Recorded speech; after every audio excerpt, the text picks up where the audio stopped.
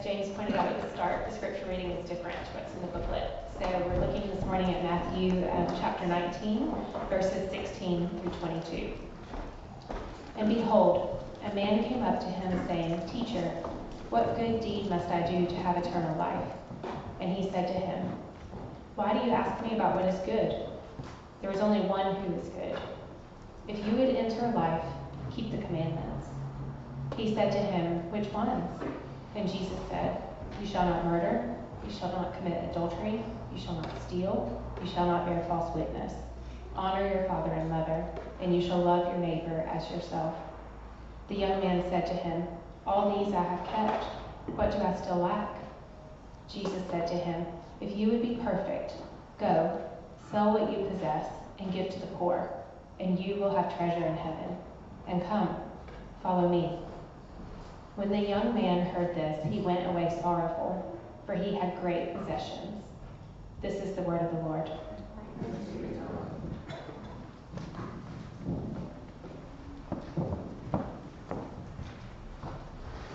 Thanks, Amy.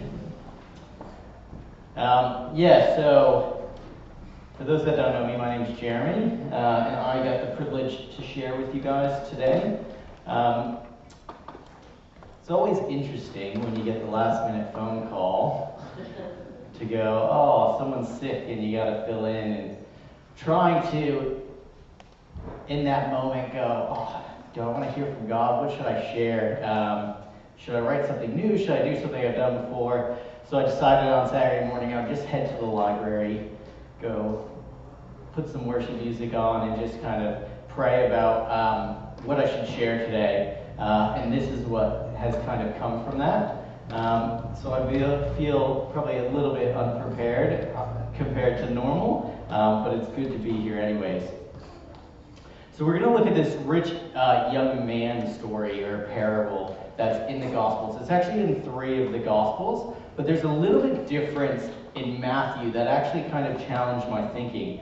So we're going to dive in, kind of break it down verse by verse and talk about it. But I'm just going to pray before we get going. Dear Lord, we just thank you for who you are and what you mean, and for your Son.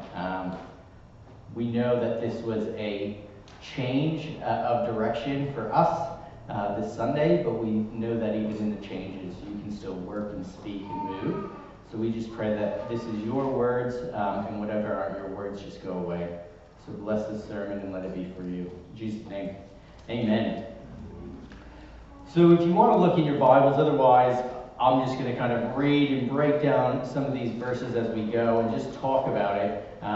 So verse 16 says, And behold, a man came up to him saying, Teacher, what good deed must I do to have eternal life? This sounds like a very noble question for any of us to ask. This sounds like a question I might ask, God, what must I do to have this eternal life? And I've read this story so many times, but I haven't noticed the difference in Matthew compared to some of the other Gospels. See, in the other Gospels it says, what must I do to inherit eternal life? But in Matthew he says, what good deed must I do? Showing a different perspective of this young man. Maybe it meant the same thing in the other Gospels, but I think thinking of what good deed must I do? What can I do to gain eternal life myself? I preached about Sabbath a few weeks ago for those that were here, and I talked about this dilemma we can have whether we're in ministry or we're a Christian person, that we try to do for God rather than being with God. And we see this here right in the first verse of this rich young man kind of story. What must I do? What deeds can I do rather than getting that free grace from God? So Jesus, as he is, rather than shutting the man down and probably giving him the right answers right away, plays along like he always does. And in verse 17, it says, And he said to him, Why do you ask me about what is good? There is only one who is good. If you would enter life, keep the commandments. So Jesus kind of interacting with him. Why do you call me good?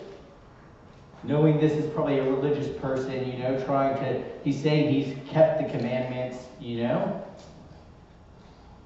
He's asking him the question, why? Do you actually know who I am? Do you actually understand that I am the Son of God? He's checking the guy out.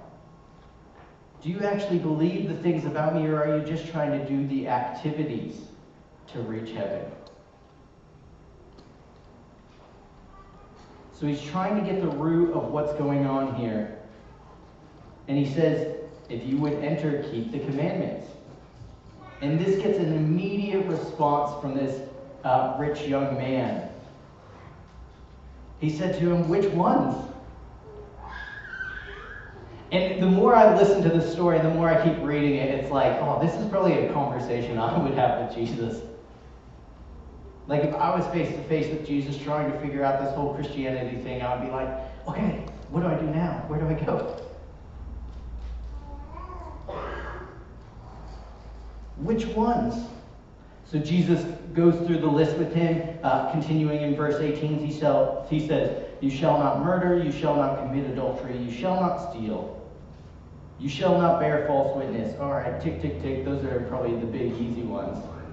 Honor your father and mother, maybe a little bit more challenging at times. And you shall love your neighbor as yourself, also probably a little bit challenging.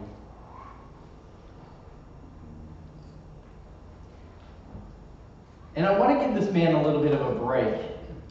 I think we can often read stories about this and go, oh, man, that guy just doesn't have it. And the more I read of these stories in the Bible, I'm like, oh man, I'm so similar to this person. The more I learn about God, the more I'm trying to search and understand in a deeper level. And this sounds like someone that's truly searching.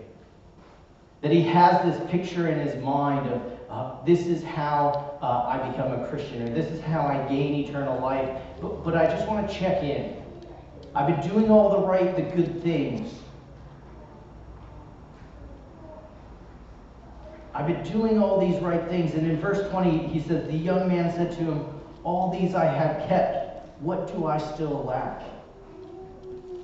If that doesn't sound like a question from someone who is searching, I don't know what does.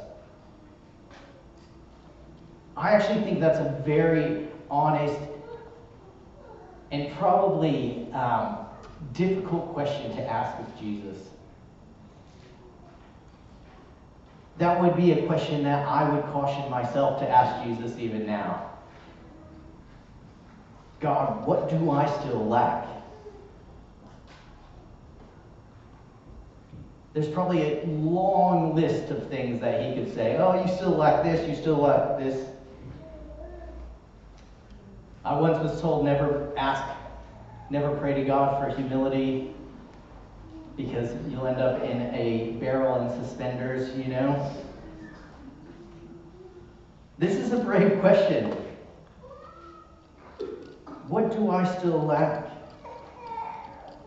And in verse 21 and 22, Jesus points it out. Jesus said to him, if you would be perfect, go sell what you possess and give to the poor, and you will have treasures in heaven, and come follow me. When the young man heard this, he went away sorrowful, for he had great possessions. You see, this is a very different response than what you would see in Romans 10:9, which is, if you confess with your mouth that Jesus is Lord and believe in your heart God raised him from the dead, you will be saved.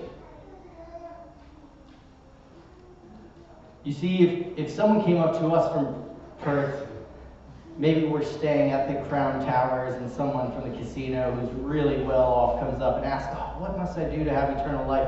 We're probably not saying, go sell everything to the poor and follow Jesus. It's probably not the answer we're giving him. We're probably giving him the Romans 10:9. We're probably giving him the Sunday school answer. This just shows me that Jesus cares more about the heart.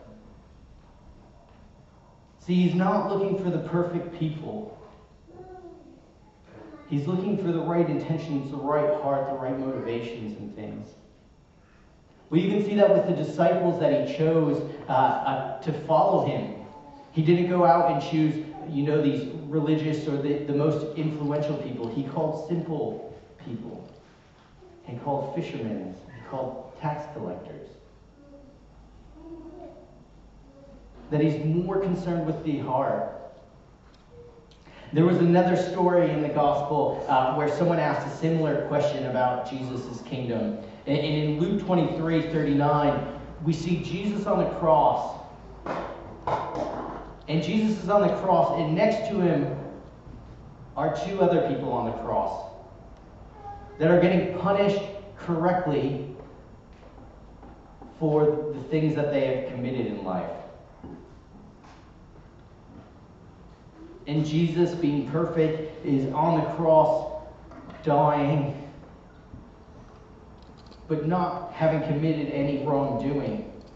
And in verse 39 it says, one of the criminals who were hanging there was hurling abuse at him, saying, "Are you not the Christ? Save yourself and us." But the other responded and rebuking him said, "Do you not even fear God, since you are under the same sentence of condemnation? And we indeed are suffering justly, for we are receiving what we deserve for our crimes. But this man has done nothing wrong." And he was saying, "Jesus, remember me when you come into your kingdom." And he said to him, "Truly I say to you, today you will be with me in paradise." That in the story of the religious man, he was doing the right things. He was trying to keep the commandments. He was trying to follow these things. I haven't committed a murder, not adultery. I haven't stolen, bear false witness. I honor my father and mother. I love my neighbor. But at the root of his heart he was really wealthy. He had a lot of money, and that was what he put probably more of his security in and more of his trust. But then you see this guy here who's probably not your typical church person, you would say, who's dying on a cross, and in that moment, the heart sees Jesus for who Jesus is and calls out to him. You see, I think when we read the Bible sometimes, we can get really caught up in the black and the white of theology. Where I think there's more of a heart issue, and as we grow older and as we grow more mature in our faith, we should be able to hold tensions between things. Most of you know we have a 3 years, 7 months, boy named Boaz. And Boaz is a kid, so we taught to him very black and white, right? He's not allowed to cross the street without holding our hands. We have a park across the road. He can't just go to the park by himself. That's a safety thing for him. That's because he doesn't quite understand. But as he grows up, Boaz will learn that he can cross the street by himself. Boaz will be able to understand the tension of safety of crossing the street and being able to look both ways. There's a heart condition for us. If we just go black and white with everything, I think we miss the bigger picture of what God's trying to do. See, God truly looks at the heart.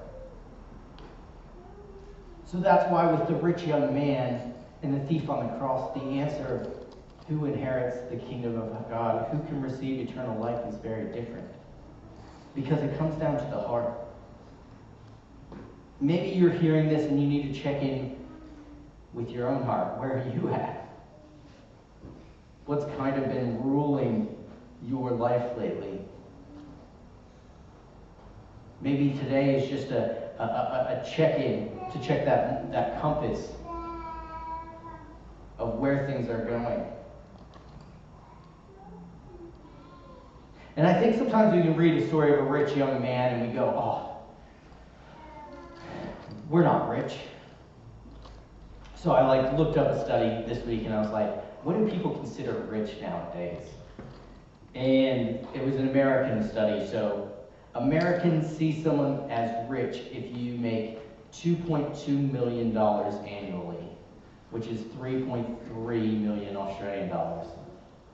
I think we all would say that's rich. And I agree that is very rich, don't get me wrong. But I was like, let's see how Australia rates on the richness scale. So I looked at something, there's a company called Credit Suisse, and they put out a global wealth report each year to kind of look at kind of that scale of who's rich in the world. And Australia ranks number 1 in the world when it comes to the median wealth per adult in the country. So what median wealth means, it's not an average of everyone's wages, but it's like if we look at 1,000 wages and we put the top 500 up here and the bottom 500 and look at that median kind of price, that's what they mean by that. So it's sort of like an average, but not quite. We rank number 1 in the world. So I think we can put ourselves in that same category as the rich man. I think there's a lot of us that would own multiple cars, that have a house. And on a global scale, maybe not in Australia, we don't see ourselves as rich, but in a global scale, we are probably the rich of the world. And the Theology of Work commentary puts it this way, specifically talking about this chapter. It says, is our treasure in our work, our jobs, our performance, and our skills, our super funds? These are good things, gifts from God in their place.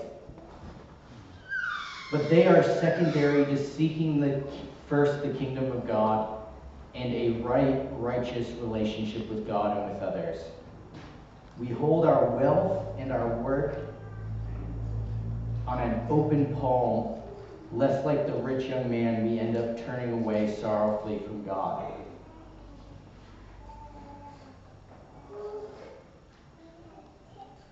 See, I think we don't like to put ourselves in that rich category. The rich is someone over there, but I still think there is this sense within us too that we are the rich. And I think living this Christian life, we need to check ourselves and check that we are focused on God first, and those things are good. Don't get me wrong, it's good to be secure. We need money to run this place, to make the ministry happen here. But if that's the thing we're finding security in, we're just like that rich young man. There are 2 other parables that came to my mind when Jesus uses the same idea of selling everything, like he said to the rich young man. In Matthew 13, there's 2 back-to-back in verses 44 through 46. And he said, the kingdom of heaven is like the treasure hidden in the field, which a man found and covered up. Then in his joy he goes and sells all that he has and buys that field. It would be like you walked into a field looking around and then you spotted that there's oil coming up from the field. And you're like, I'm going to make tenfold on this field. And Jesus is saying, that's the same as what the kingdom of God is like. That it's so valuable that you'd be willing to sell everything just to have this. And then he talks about, again, the kingdom of heaven is like a merchant in search of fine pearls, who on finding one pearl of great value went and sold all that he had and bought it. See, I think we can hear that first passage of the rich young man, and it's like, oh, he's doing everything right. That's a pretty harsh response to tell him to sell everything. But I think it all comes down to actually our view on the kingdom of God, our view on eternal life.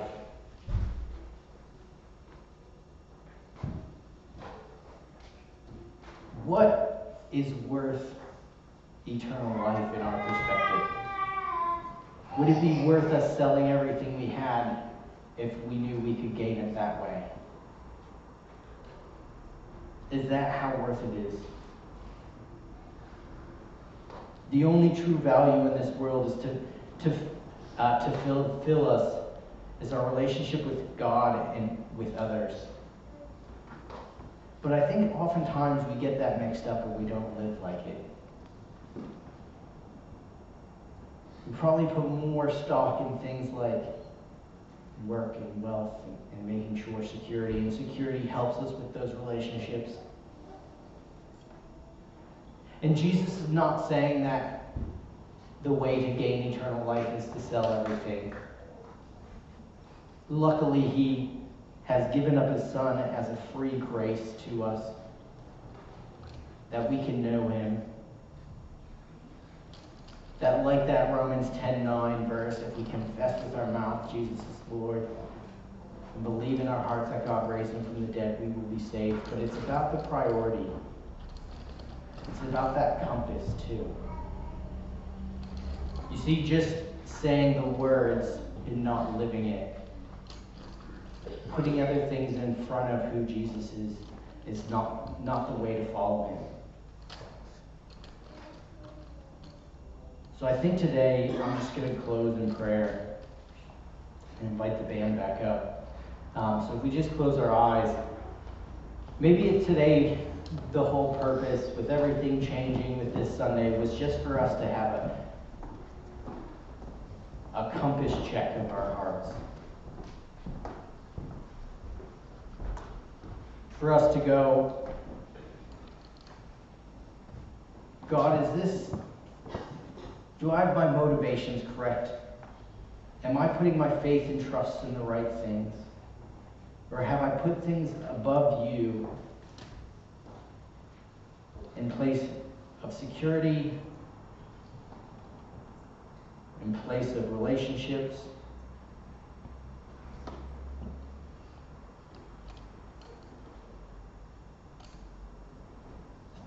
And maybe we just need to check where we are.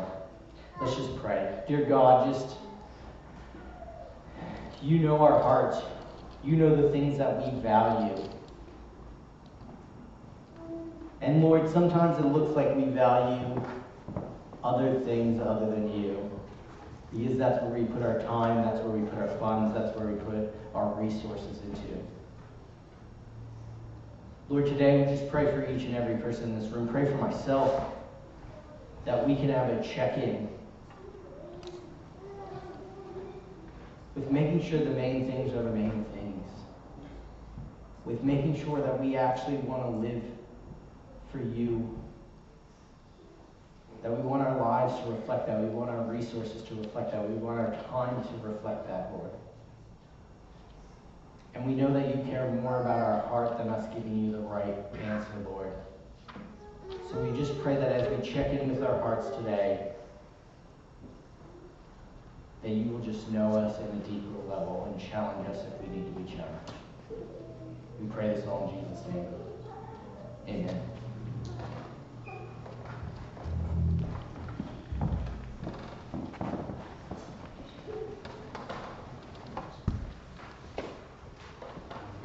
We'll stand and sing hymns.